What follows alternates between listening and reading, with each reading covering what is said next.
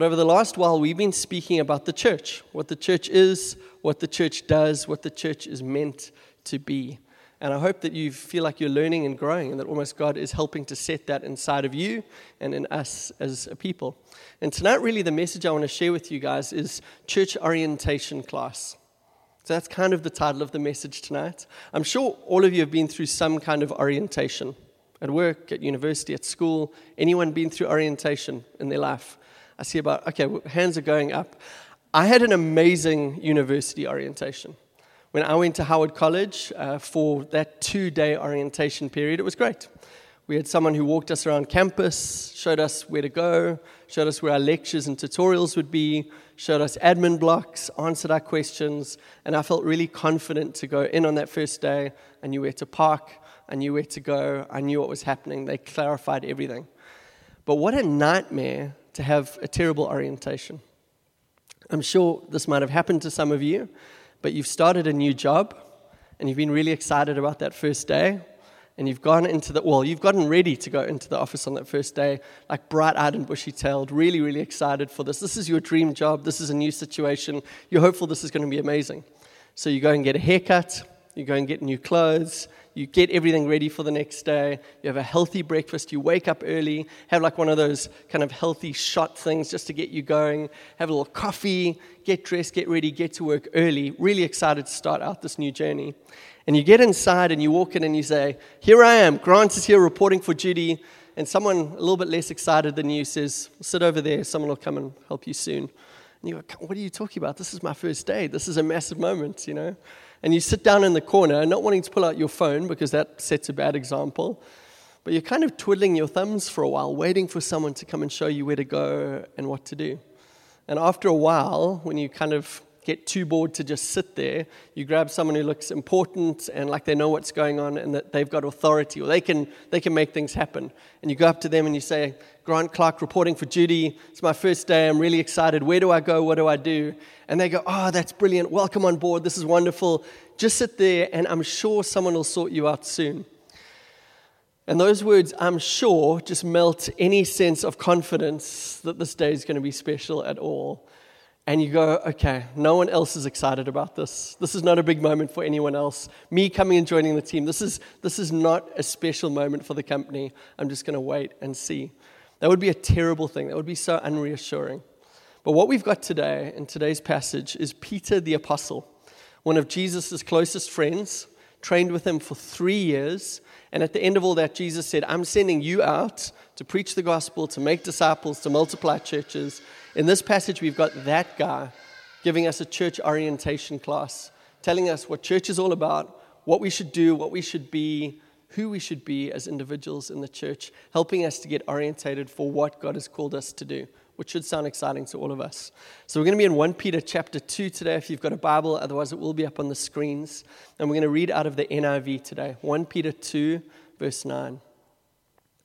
"But you are a chosen people, a royal priesthood, a holy nation, God's special possession, that you may declare the praises of him who called you out of darkness into his wonderful light.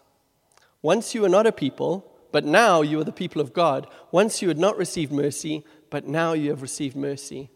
Dear friends, I urge you, as foreigners and exiles, to abstain from sinful desires which wage war against your soul. Live such good lives among the pagans, that though they accuse you of doing wrong, they may see your good deeds and glorify God on the day he visits us." It's a really beautiful passage and an amazing passage bringing clarity to who we are and what we're meant to do as the church. I hope you agree. I wanted to start with a quote. I don't know if any of you have read Boundaries by Henry Cloud. Okay, we've got 3. Glenda, the psychologist over there, is like, yeah, I know, loves a bit of Henry Cloud. This is from his book. I think such a helpful quote. He says, "Boundaries define us. They define what is me and what is not me. A boundary shows me where I end and someone else begins, leading me to a sense of ownership." And that's exactly what Peter the Apostle does here. He gives us clarity on who we are and who we aren't, boundaries around where we start and end. And this helps us to take responsibility for who we are and our identity as Christians and as the church. And Peter starts with these words. He says, but you are. Boundaries, clarity. He's defining us. And he calls us this list of amazing things. A royal priesthood. This is not just for some of us. This is for the whole church. A holy nation. God's special possession. He's orientating us. He's defining us with who we are and what the church is so that we would take ownership of this identity and role. And by saying, but you are, Peter's doing another thing. He's also contrasting us in the church, those of us who follow Jesus, with the people in the passage just before this who haven't followed him, who've stumbled over Jesus and his message and have actually rejected Christ. So let's read those verses briefly. This is 1 Peter 2, verse 4 to 8. As you come to him, the living stone. I just want to stop there for a second because this is where it all begins. As you come to Jesus, that's where the church begins. Where your journey as a Christian begins is with Jesus. And the reality is some people come to church, not to Jesus. Some people come to the decision, I want to be a more moral person or a better person, but not to Jesus. Some people might even say, I'm going to come here because I want this kind of environment for my children being raised, but they don't come to Jesus. But Peter is saying church begins with him. What he's describing here begins with him, the living stone, rejected by humans, but chosen by God and precious to him. You also, like living stones, are being built into a spiritual house to be a holy priesthood, offering spiritual sacrifices acceptable to God through Jesus Christ. This is what the church is. It's a community of these living stones, people who've come to Jesus and found life in him. And now together, as this living home that he's building, we are serving him and ministering as his priests. That's his definition of church here. We're being built up into God's house, God's family, God's people, God's community for God's purpose. And there's something that we need to see here is that there's a bit of an already not yet tension going on in this. Because we're given these titles, we're given this identity, but the reality is we don't always live in it. You know that. That's why so many people point fingers at the church and say, you know, I love Jesus, not the church, not the Christians, like Gandhi said. Completely lost his name there. You know, I love Jesus, but not his people, because they don't look like him. See, we're called all of these beautiful things, but they're not always true of us. But by the work of the Spirit in our lives, we are growing up to and becoming what Jesus intends for us in the church. And that's what this Here for It series is about. We're here for what God has called us to be in the church. We're here for what he's forming us into. We're here for this ideal that he set for us to become. I am a clerk. My name is Grant Newman Clark. And whether I act in the ways of the clerks or not, it doesn't change my name. I know for my parents, Charles and Anne, they've got certain values that they would love me to live by. And whether I do live out the Clark way and bring honor to the Clark name or not, I'm still their son. I'm still part of the family. I still keep that name. And it's the same with us. We are the church, whether we live up to that title or not. We are the church. We are all of these things that Peter calls us to. And really, whether we're living up to it or not, it is still true. But this passage is orienting us, or orientating us. I'm getting so struggling with those two words. Sven says orientating. He's an author, so I trust him. Peter is orientating us around the church we are meant to be. This family of God, this living temple of God, each one of us a stone placed there by God for his purpose. We're growing up into being the faithful, healthy church that Jesus has in mind, with our identity in him as part of God's family. The passage carries on in verse 6, and it says, for in Scripture it says, see, I lay a stone in Zion, a chosen and precious cornerstone, and the one who trusts in him will never be put to shame. Now, to you who believe, this stone is precious, but to those who do not believe, the stone the builders rejected has become the cornerstone. A cornerstone was used as the most important stone in a building. Right at the corner of the foundation, that stone would be placed, and it would shape the development of the rest of that building. The whole building would take its shape, its design, its feel, its orientation from that one stone. And the authors of the Scriptures are saying to us here that it's the same with Christ.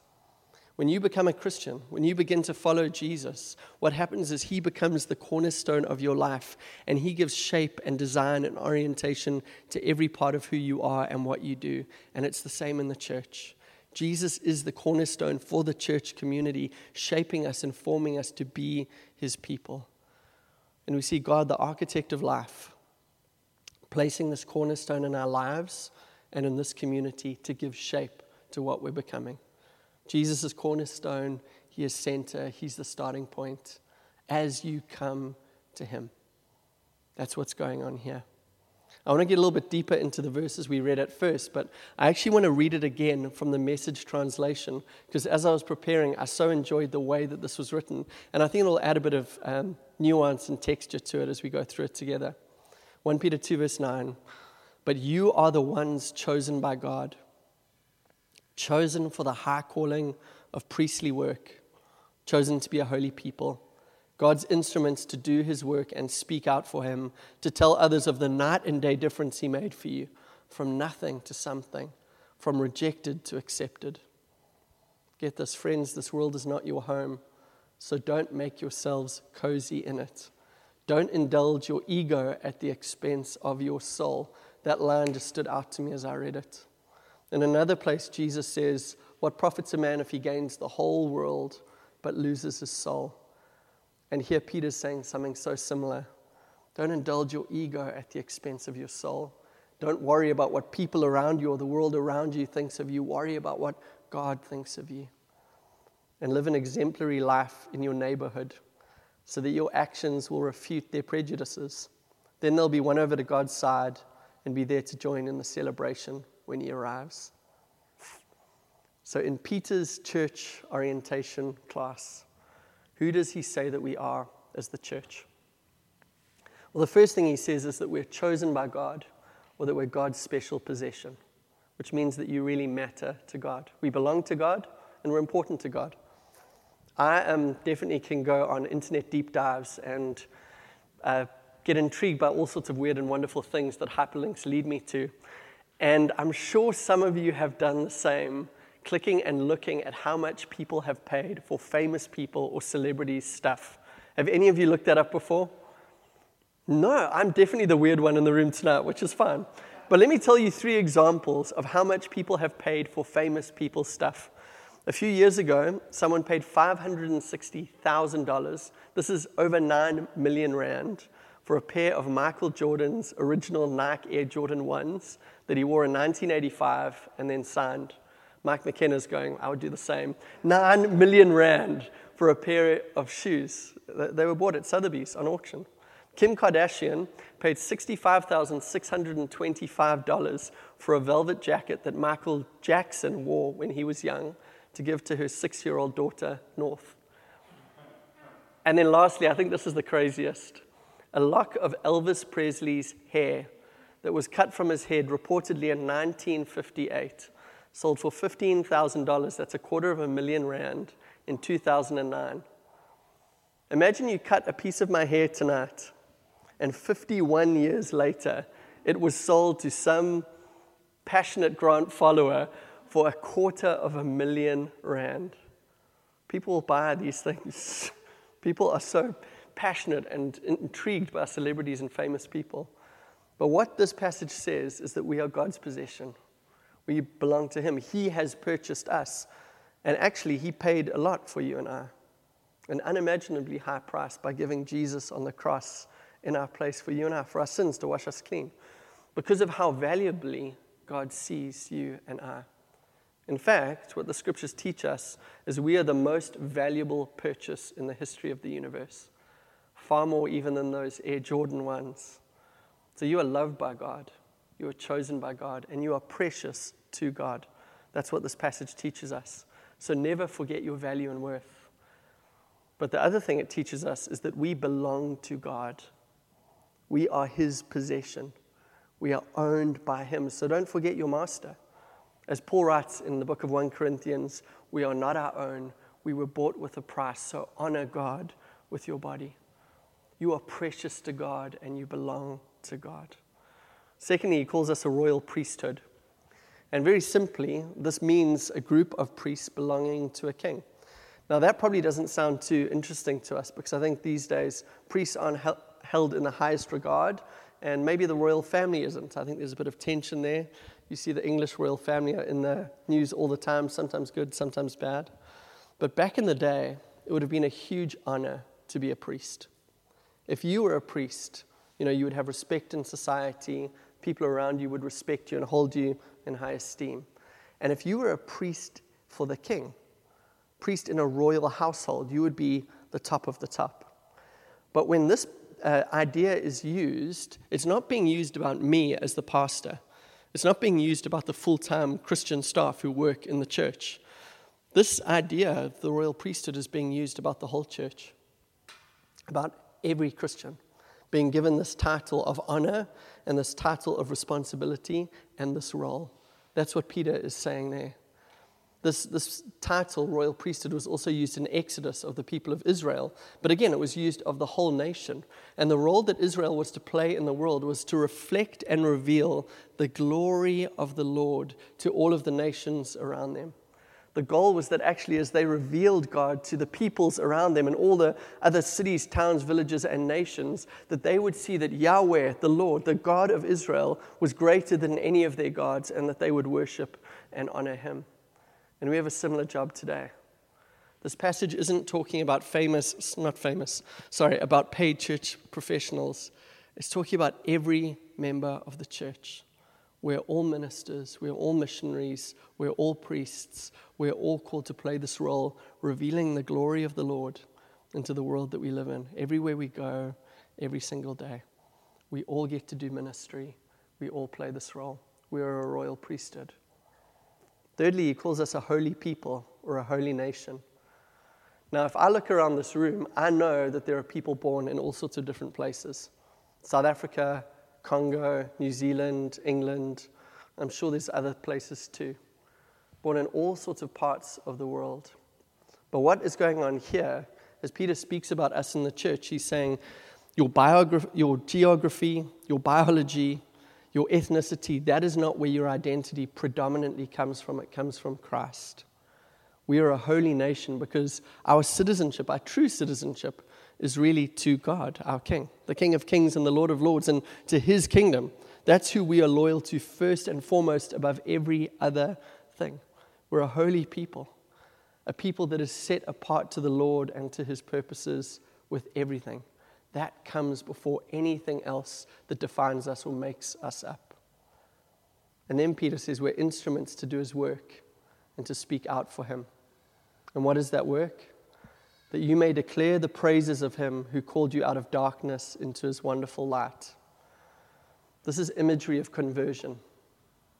And it's actually pointing back to Genesis chapter 1, where in the beginning God speaks and says, "Let there be light." And this light emanates from God. As his words come out, light happens and light shines in the darkness and it pushes back darkness. That's what's going on here. This light materializes out of nowhere to shine forth by the power of God. Conversion is often depicted in the scriptures as this transfer from darkness to light. And Paul in 2 Corinthians 4 verse 6 even speaks about conversion as a moment where God shines his light into the darkness of our lives to give people the knowledge of God in the face of Jesus Christ. That's what's going on here. In verse 10 it says, "Once you were not a people, but now you are the people of God. Once you had not received mercy, but now you have received mercy." Peter's reminding those of us who've been in church for a long time that there was a moment where we were saved. There was a moment where we were converted. There was a moment where we went from darkness to light. And he's saying, don't forget that moment. Don't forget the work that God did in you, because we should be grateful for that. There was a once before and there is a now after that moment. We have a different identity because of what Jesus has done. Once you weren't God's child, you weren't part of his family, you weren't one of his people, but now through Jesus you are. Once we were opposed to God, unforgiven, hostile, rebellious, enemies of God, the scriptures say, but now we have received mercy. The grace of God is being given something that we don't deserve, but the mercy of God is not getting what we do deserve.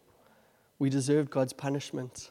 We deserved his wrath. We deserved judgment for the things that we had done, that we were in sin. But now, because of what Jesus has done, we stand in a completely new space. Peter wants to remind us of that, how significant that is. Once we were, but now we are this because of Jesus and his grace. As the Message version says in verse 10, the night and day difference he made for you, from nothing to something, from rejection to acceptance. It's beautiful. For those of you who have been Christians for a long time, do you remember that? Do you remember what he's done for you? Do you remember what he saved you from? Are you grateful for his work in your life? We don't want to forget the grace of God and what he's done, from darkness to light. In 1 Peter 2 verse 11, Peter writes and says, friends, this world is not your home, so don't make yourselves cozy in it. And this really stood out to me as I was preparing. It feels like smelling salts, or this wake-up call, or something just bold and in your face. And he starts with the word friends.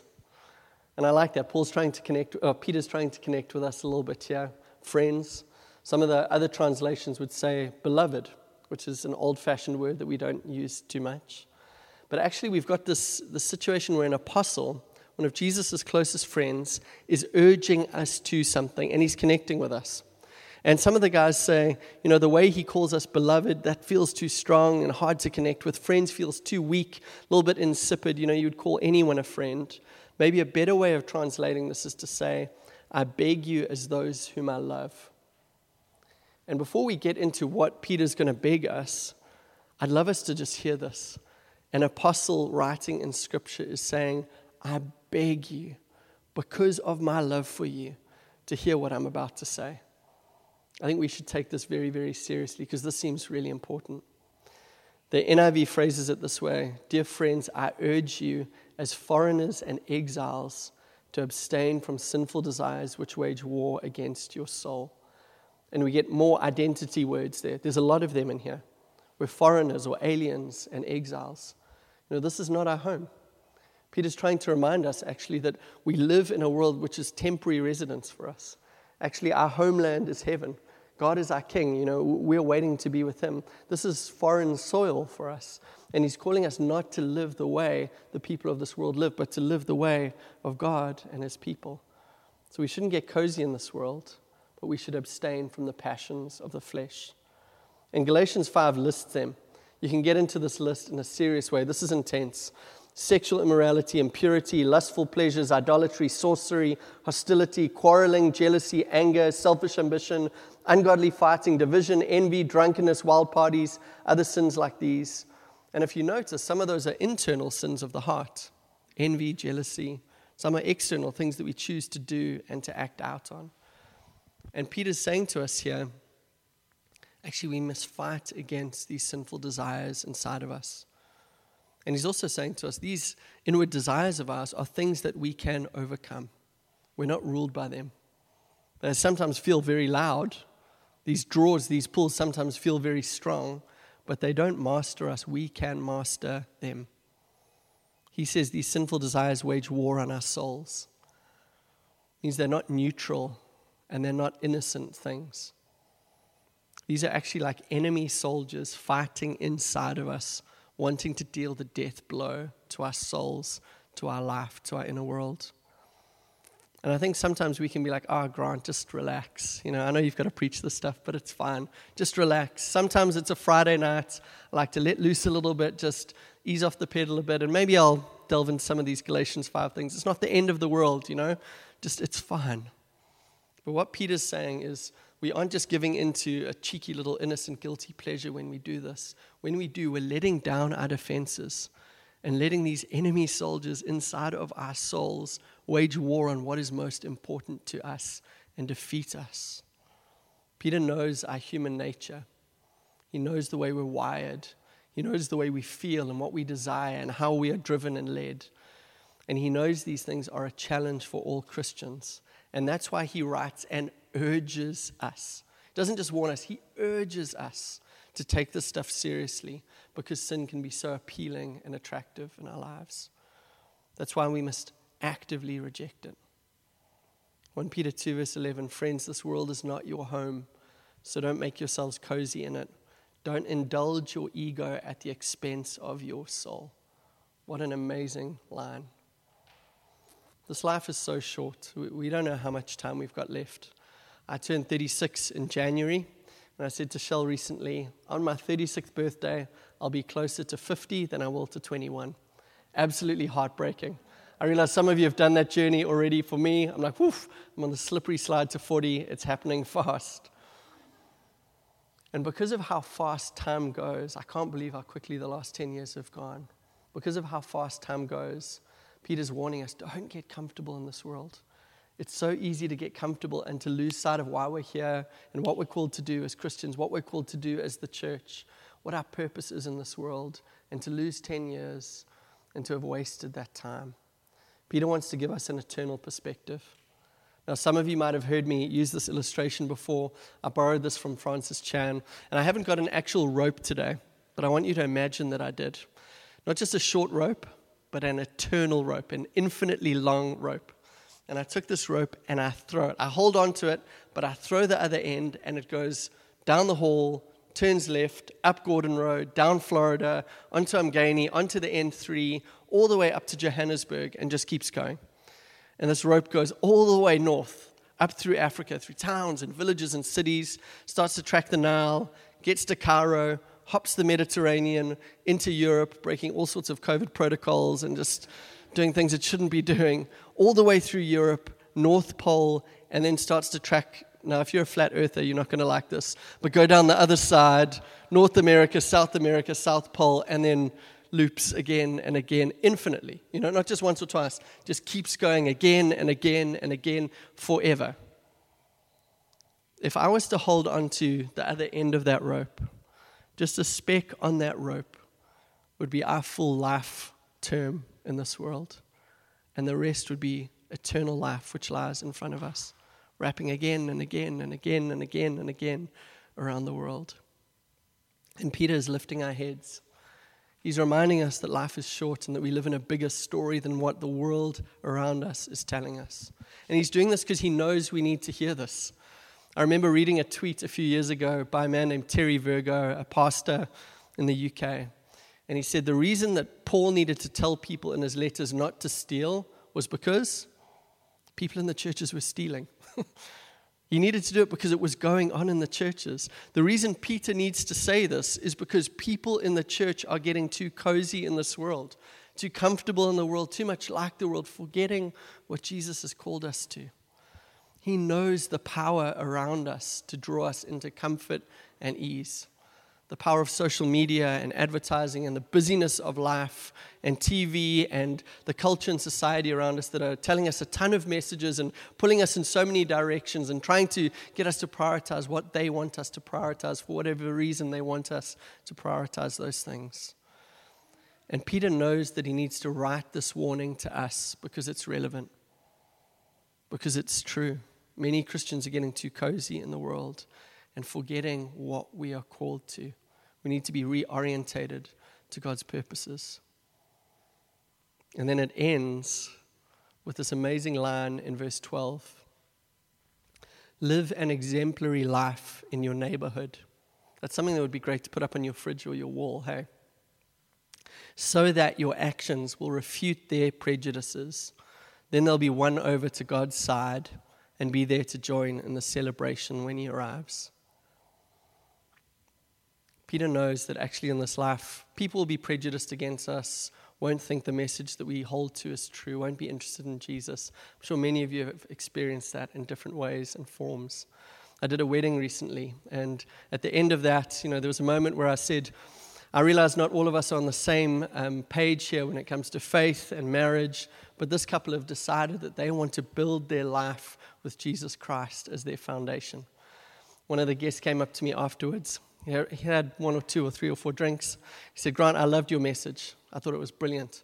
I especially loved the part where you said we're not all on the same page, because I am definitely not on your page. And I appreciated that. He was honest with me. He was real with me. He was on a different page to me. But what Peter is saying to us here is that even when you face prejudice, even when you aren't, or people are not on the same page as you, live an exemplary life in your neighborhood. Set an example of Christ with your words, with your actions, with your love, with your faith, with your generosity, with your hope, with your words, with the message that we share. Set an exemplary message. Last night I was intending to go watch The French Dispatch. Anyone excited for that? Again, okay, Cornet, we've got like 3 people in the room. It's apparently the most Wes Anderson of all Wes Anderson films. That's a direct quote from a review that I read. It's a new movie that was meant to come out a year ago, but lockdown just got in the way. It's been a real nightmare. It's the new Timothée Chalamet film, for any T-Shell fans in the room. Again, I'm just like striking out time and time again tonight. Any Bill Murray? No, we're just not going to win. But Shell and I were really excited for this movie for a year.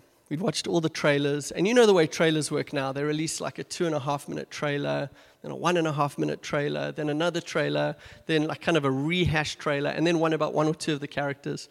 So we'd watched all of those, and we were excited. And on Wednesday or Thursday, we were booking tickets with friends for this, and we got excited. We went on the website, and on Thursday, the movie went off circuit. Obviously, the Durbanites weren't big fans of Wes Anderson. It was out for like a week and a half. So we were devastated. We've been looking forward to this for a year. But those trailers whet our appetite. We'd watched them again and again. We'd gotten so excited. And what Peter is trying to say to us here, as he says, live exemplary lives, is as we live in this world, in our neighborhoods, we are wanting to whet people's appetite for the kingdom of God and what Jesus is like.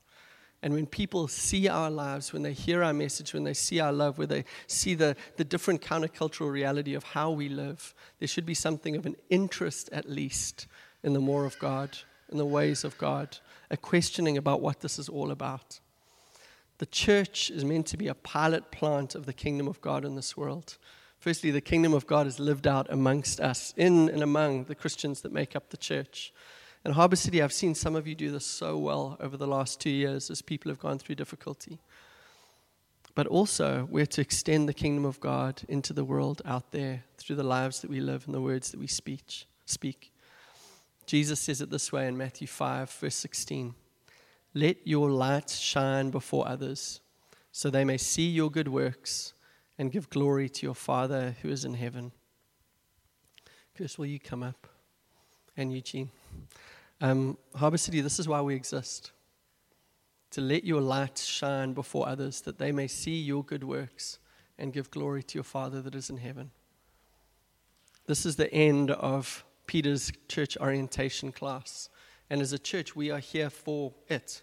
This is why we exist. This is what we live for, to live into the identity that we are given as the people of Jesus, to be his community. And then to speak out his message, to live it out, to shine it out into the world that we're in, to let our light shine. So can I ask you guys to stand with me? We're going to pray in just a moment, but we're going to go out with a song together. I'd love you to process these things, and maybe it is that as we've welcomed the Spirit here tonight, that he's spoken to you and highlighted something to you. But I just want to ask that we would become this kind of church. So Holy Spirit, as we have welcomed you here, I do just ask that you would speak to us even now about the things that you want us to know and believe and change and do. And if there's anything particular for each of us that you're wanting to stand out, I pray it would be very, very clear even now, Lord. I thank you that you would bring clarity to us. And I thank you, Holy Spirit, that you would also empower us. As I think of these beautiful titles, royal priesthood, holy nation, all of these things, we ask you for your power to do that. And even power to live exemplary lives in our neighborhoods, in our workplaces, amongst our families. That you would empower us to shine that light, to reveal your kingdom, to be that amazing trailer that whets people's appetite for more of you and your kingdom. So would you do it, Lord? Would you do it among us, I pray. In Jesus' name.